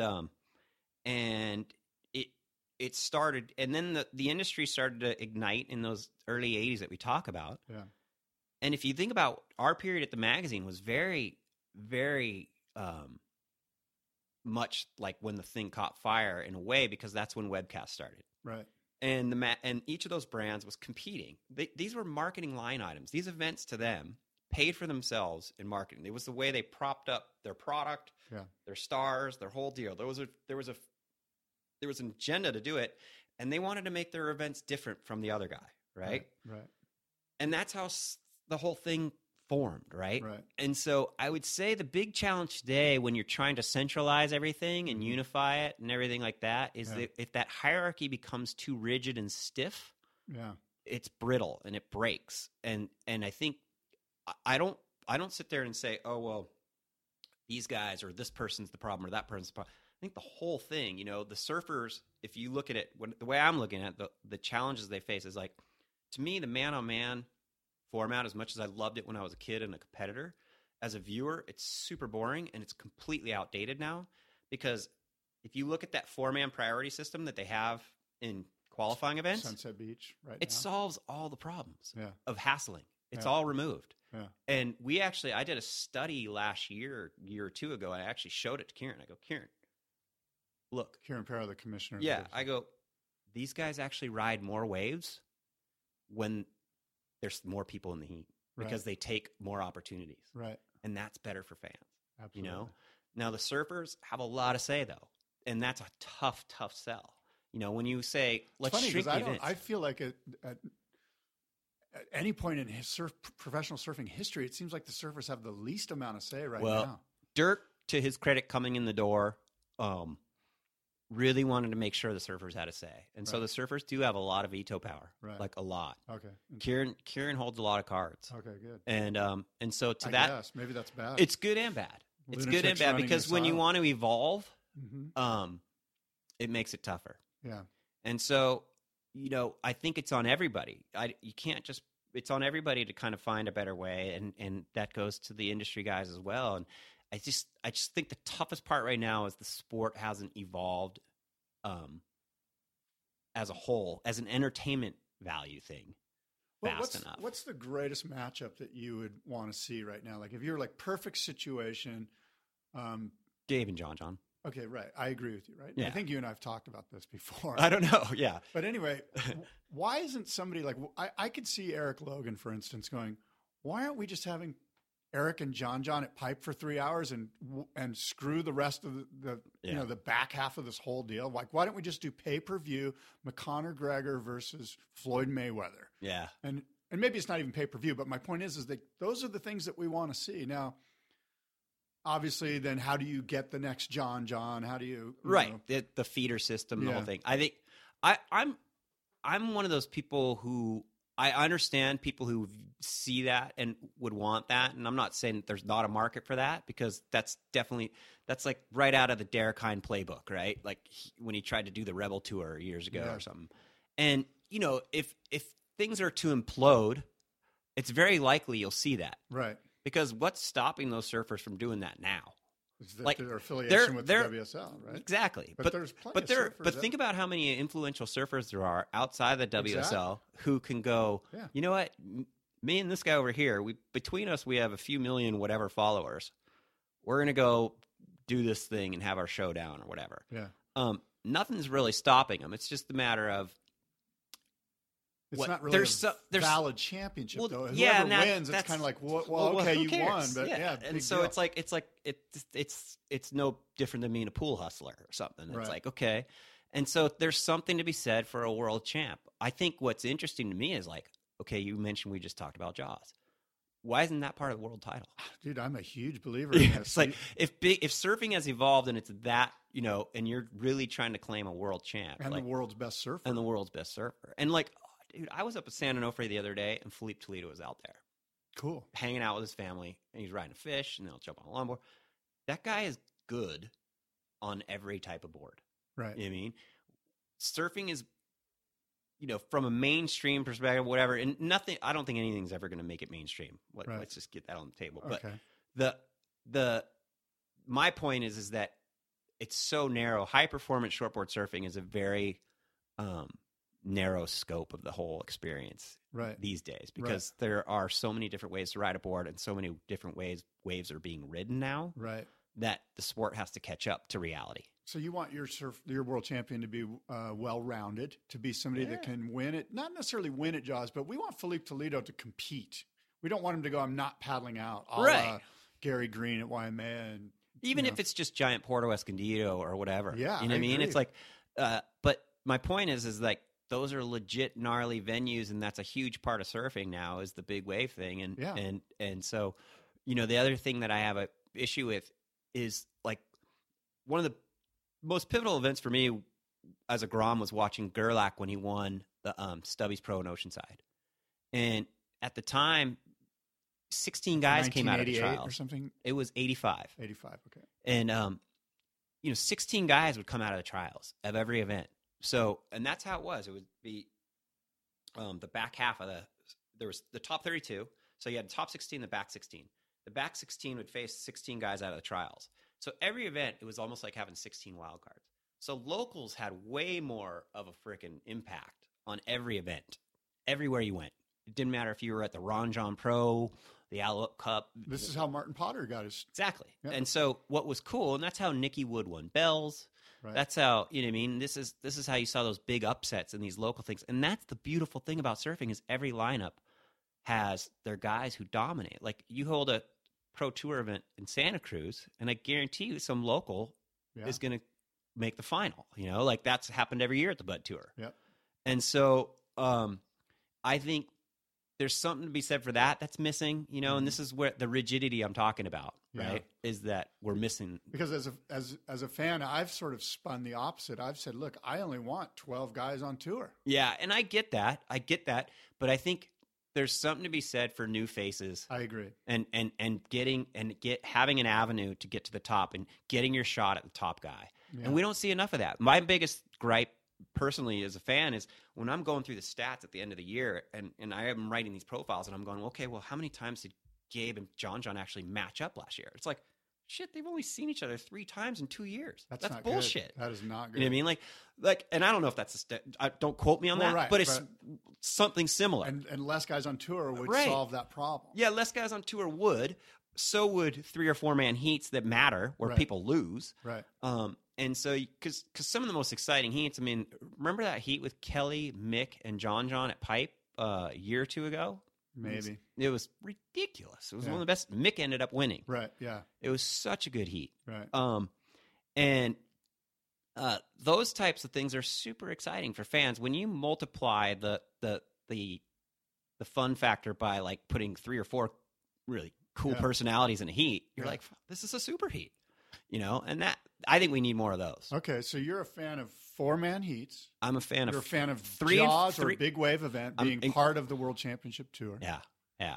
And I'm even open to like, you know, forcing guys to ride traditional equipment and going, okay, let's create a real world champ. Like, and I'm not saying this has to be like the part of the championship tour we all know, but it's like if you really wanted to create a world champ, they should be able to like surfing is there's so many different disciplines. Yeah. And so to say that, you know, longboarding has no place in surfing, in the sport thing part of it, in the decision of how well a guy can, you know, how well rounded he is. Yeah. I would love to see that personally, but you and I'm a longboarder too. I love longboards. What if you took the top 5 WS, like what is this championship tour for longboarding called? I don't even know. But let's say you take the top 5 longboarders and you have like a silly season, like a skins game. So you have the top 5 longboarders, the top 5 big wave guys, and the top 5 CT guys, and maybe you throw in the top 5 girls somehow. Yeah. And you have this like silly season event just to see how it goes. Well, I think there's definitely something there for like a creative tour, right? Of an artist kind of like exhibition, whatever, call it what you want, right? Yeah. But there's that side of surfing that's being completely ignored. And frankly, it's more than one side. There's so many little parts of the experience that aren't being addressed and aren't being celebrated. And so I think incorporating those in, one of the biggest, I think, you know, the longboard thing's kind of another can of worms, and longboarding is really controversial too, right? Because you have the old school. You have Joel and the duct tape, and which is beautiful, this and that. And then you have that whole like new school longboarding where they're doing, you know, roundhouse cutbacks and all that kind of stuff. And then there's that hybrid Hawaiian Makaha version where you see these guys do incredible crap on their longboard. Yeah. And you're going, well, gosh, I'm definitely more duct tape than anything, right? Like I think traditional longboarding is definitely the most alluring and intriguing to me personally. Yeah. But I'm not going to say I don't like those years in Makaha opened my eyes to see what these guys actually do and can do. And I'm like, well, God, and you just can't bottle it. It's really hard. Yeah.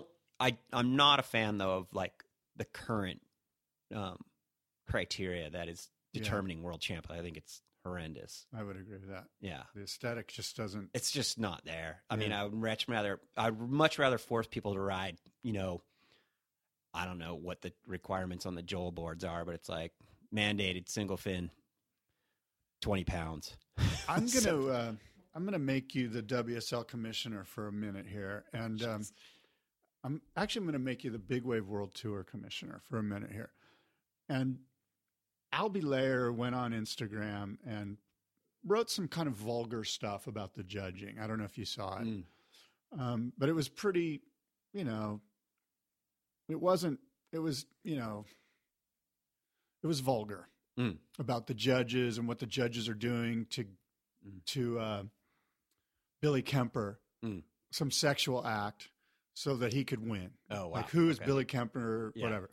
So if this happened in the NBA and you were the commissioner of the NBA, you'd be like, you know what? There's going to be some sort of sanction. I don't know if it's fiscal. I don't know if we're going to suspend you. But we can't have our professional athletes belittling the judges and other competitors in this really unprofessional way. Now, the other side of the equation is, hey, we're just surfers. This is how surfers talk. He didn't mean anything about it. He was just kind of, it was almost colloquial. It was just kind of tongue in cheek, no pun intended. and he was also emoting. He was telling you how he felt, and he was being, and you certainly don't, as you and I editorially, we don't ever want to stop that. We like that when stuff happens like that. But as the commissioner, how would you handle something like this? Do you think something should be done? Do you think it is bad for the WSL when their professional athletes are calling out judges in such a sort of unprofessional manner? Well, I don't think there's ever been an era in surfing, especially pro surfing, when the judges haven't been getting called out. So that just comes with the territory. Number one, like, you're going to take abuse. The last thing you want to do, and I think one of my, is clamp down on any kind of free speech. I think anytime the WSL does that, all it does is just make matters worse. Make it look too patriarchal. It's just like, look, it's still the best. It's still the best show in town. You know what I mean? It's like, look, it's still the best show in town right now. Here's the thing about. Does it harm the WSL that their professional athletes are? No, I mean, like, controversy is good.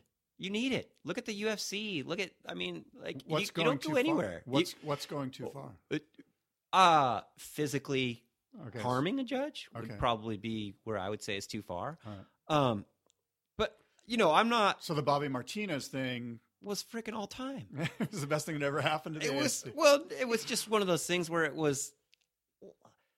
The sport needs color. Yeah. You need characters. The biggest thing right now, and this is an art form too. Right. It's like, it's a show. Right. You guys, this is entertainment. Right. It's not pure sport.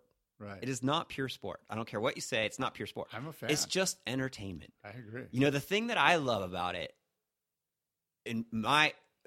about having heats and the value of having an event and bringing people together and saying, go do this, is in this day and age when anybody can make a video part, and this has existed for 10, 15 years now, and anybody could chop it together. And this goes back all the way to the Momentum generation, right?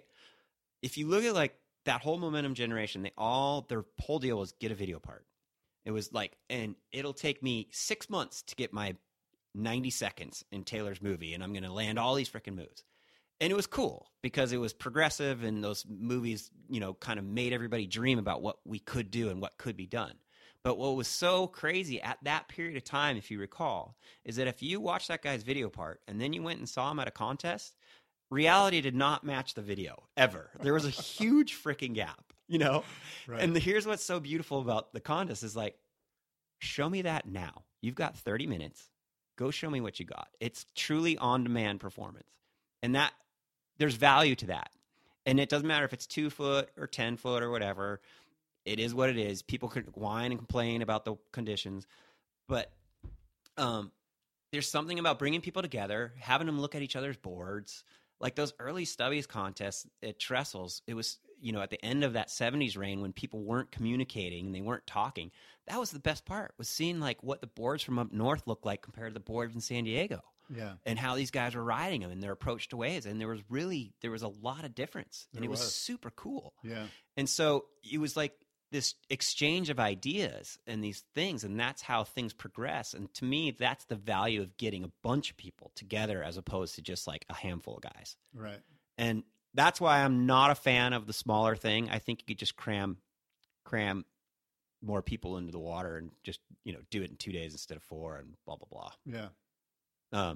So 32 guys. I think keep it 32, whatever, heats. but do more 4-man heats and 3-man heats. They're way more entertaining. And guys, I've scientifically done the math. I've looked at it. There are more waves ridden in those 3-man heats. Guys actually catch more waves than they do in a man-on-man heat. And oh, by the way, it's cheaper to run events if we do this. Yes, exactly. Well, their whole thing when they were trying to redo the schedule last year was to figure out how they can cut down on time and a whole thing. Yeah. And so it's it's right there. It's right in front of you. The whole purpose for man-on-man was to eliminate hassling. Right.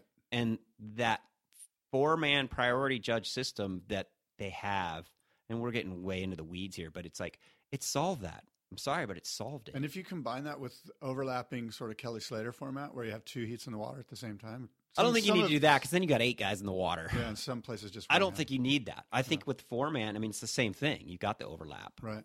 But, those overlapping heats, when you're watching that at Pipe, it's actually kind of cool. It's because very cool. more waves are getting rid. Yeah. It's a perfect example of what you're talking about. Absolutely. But anyway, it will never happen. I can't see it happening because it's just a little too much hard of a pill to swallow for the surfers, I think.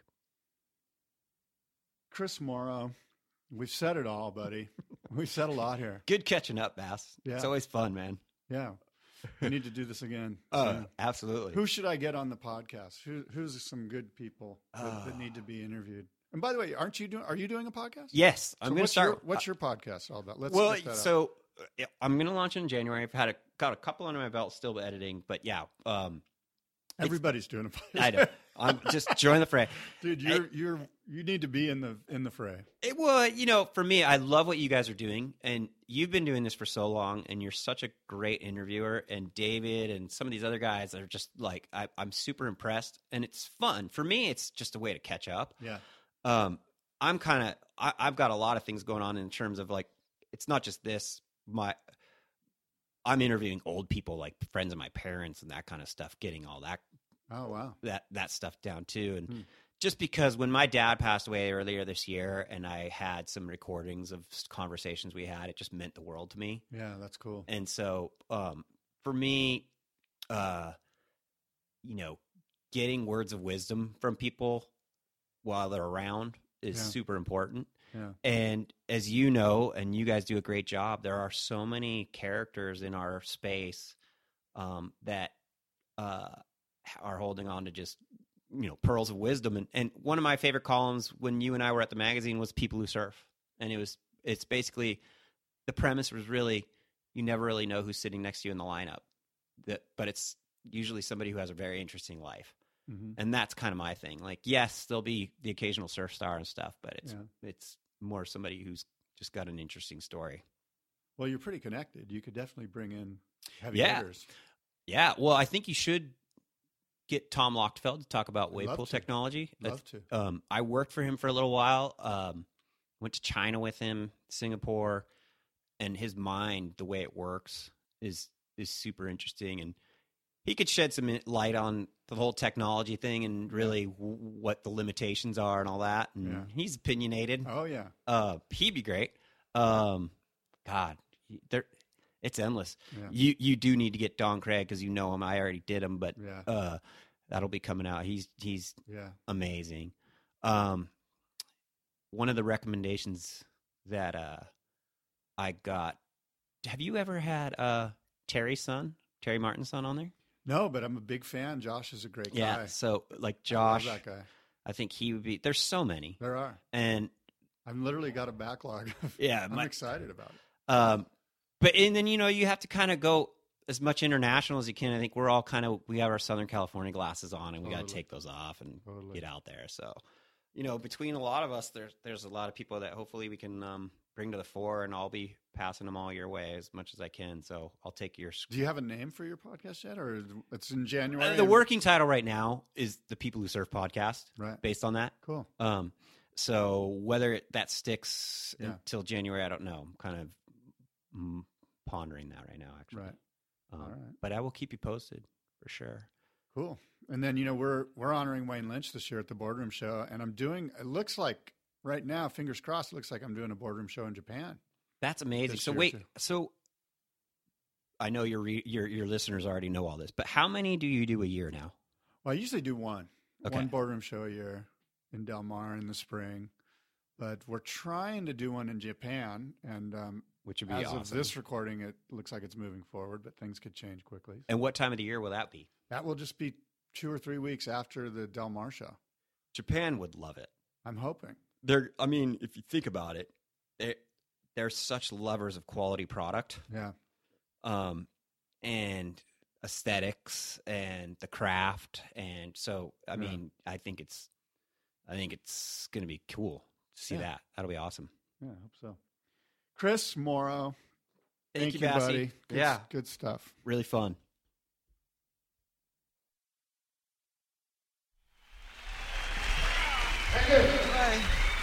Thank you.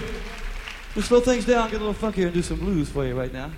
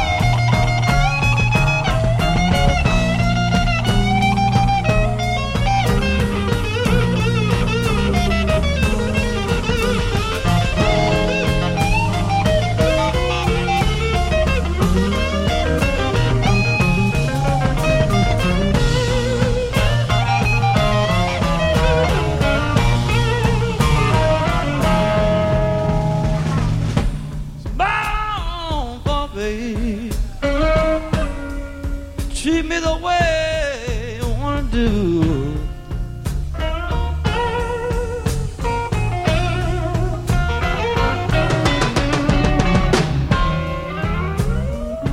My fault, baby. Treat me the way you want to do.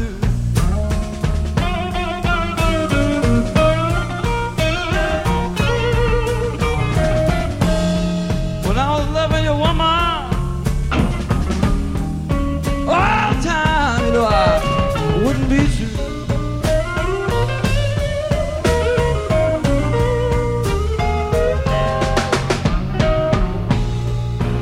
Tell me that they love me. Woo, you change your mind.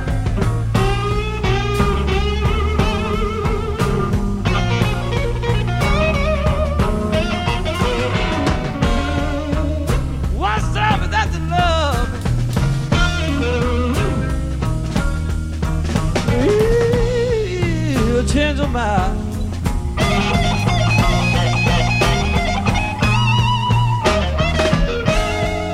Gonna send you back to your mother. You and I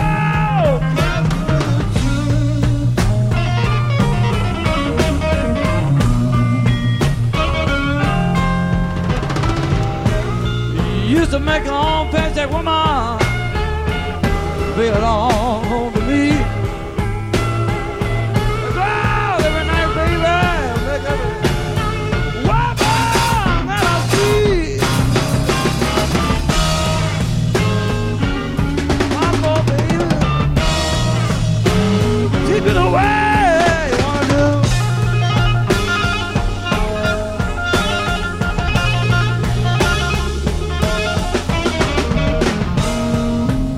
When I was loving you,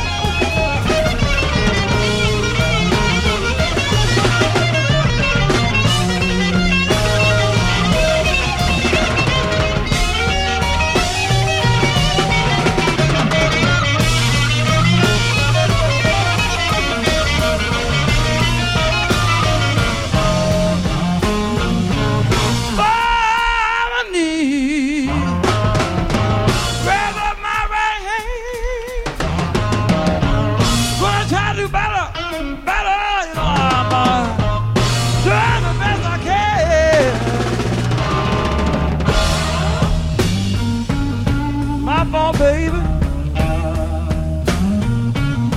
Oh, treat me the way you wanna do.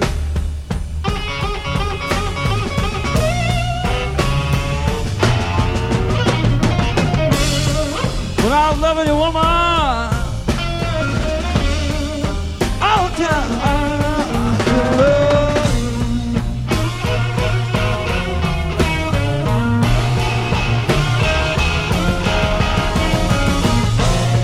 Mama, baby,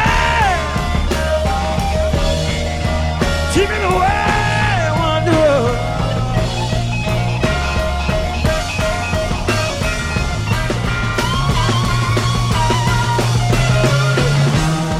Baby, keep it the way you wanna do.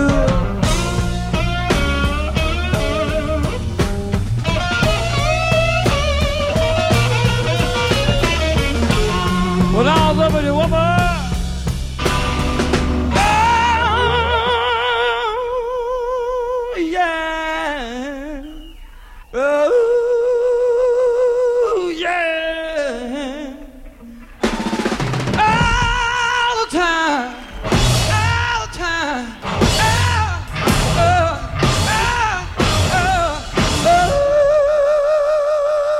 the time. Now, y'all know I didn't want to you. Nah.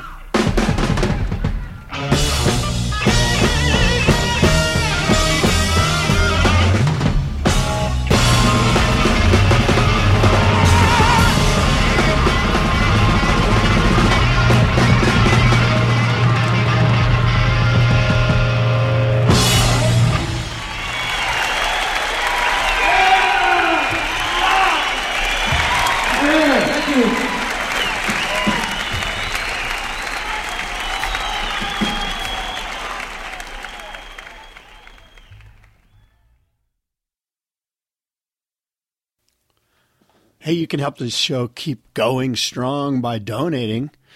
We're asking for $5 a month recurring donation if you can afford it. That breaks down to just a very small amount of Bitcoin each and every day. Donate to the Boardroom Show. It'll help great boardroom podcasts such as this one continue to show up in your podcast feed. You can donate via the boardroomshow.com website, boardroomshow.com. Click on the podcast page, and you'll be directed to a donate button. You can also donate to the entire Surf Splendor podcast network. So if it's not just my show, but other shows that you are stoked to listen to, David Scales has put out quite a number of great listening podcasts, and you can go to Surf Splendor Podcast and donate there to all of the podcast options. Specifically for Boardroom Show Podcast, go to the boardroomshow.com website. For Surf Splendor Podcast donations, go to surfsplendorpodcast.com. Thanks for your donations. Why say blah when a simple blah will suffice? Donate now. Thanks.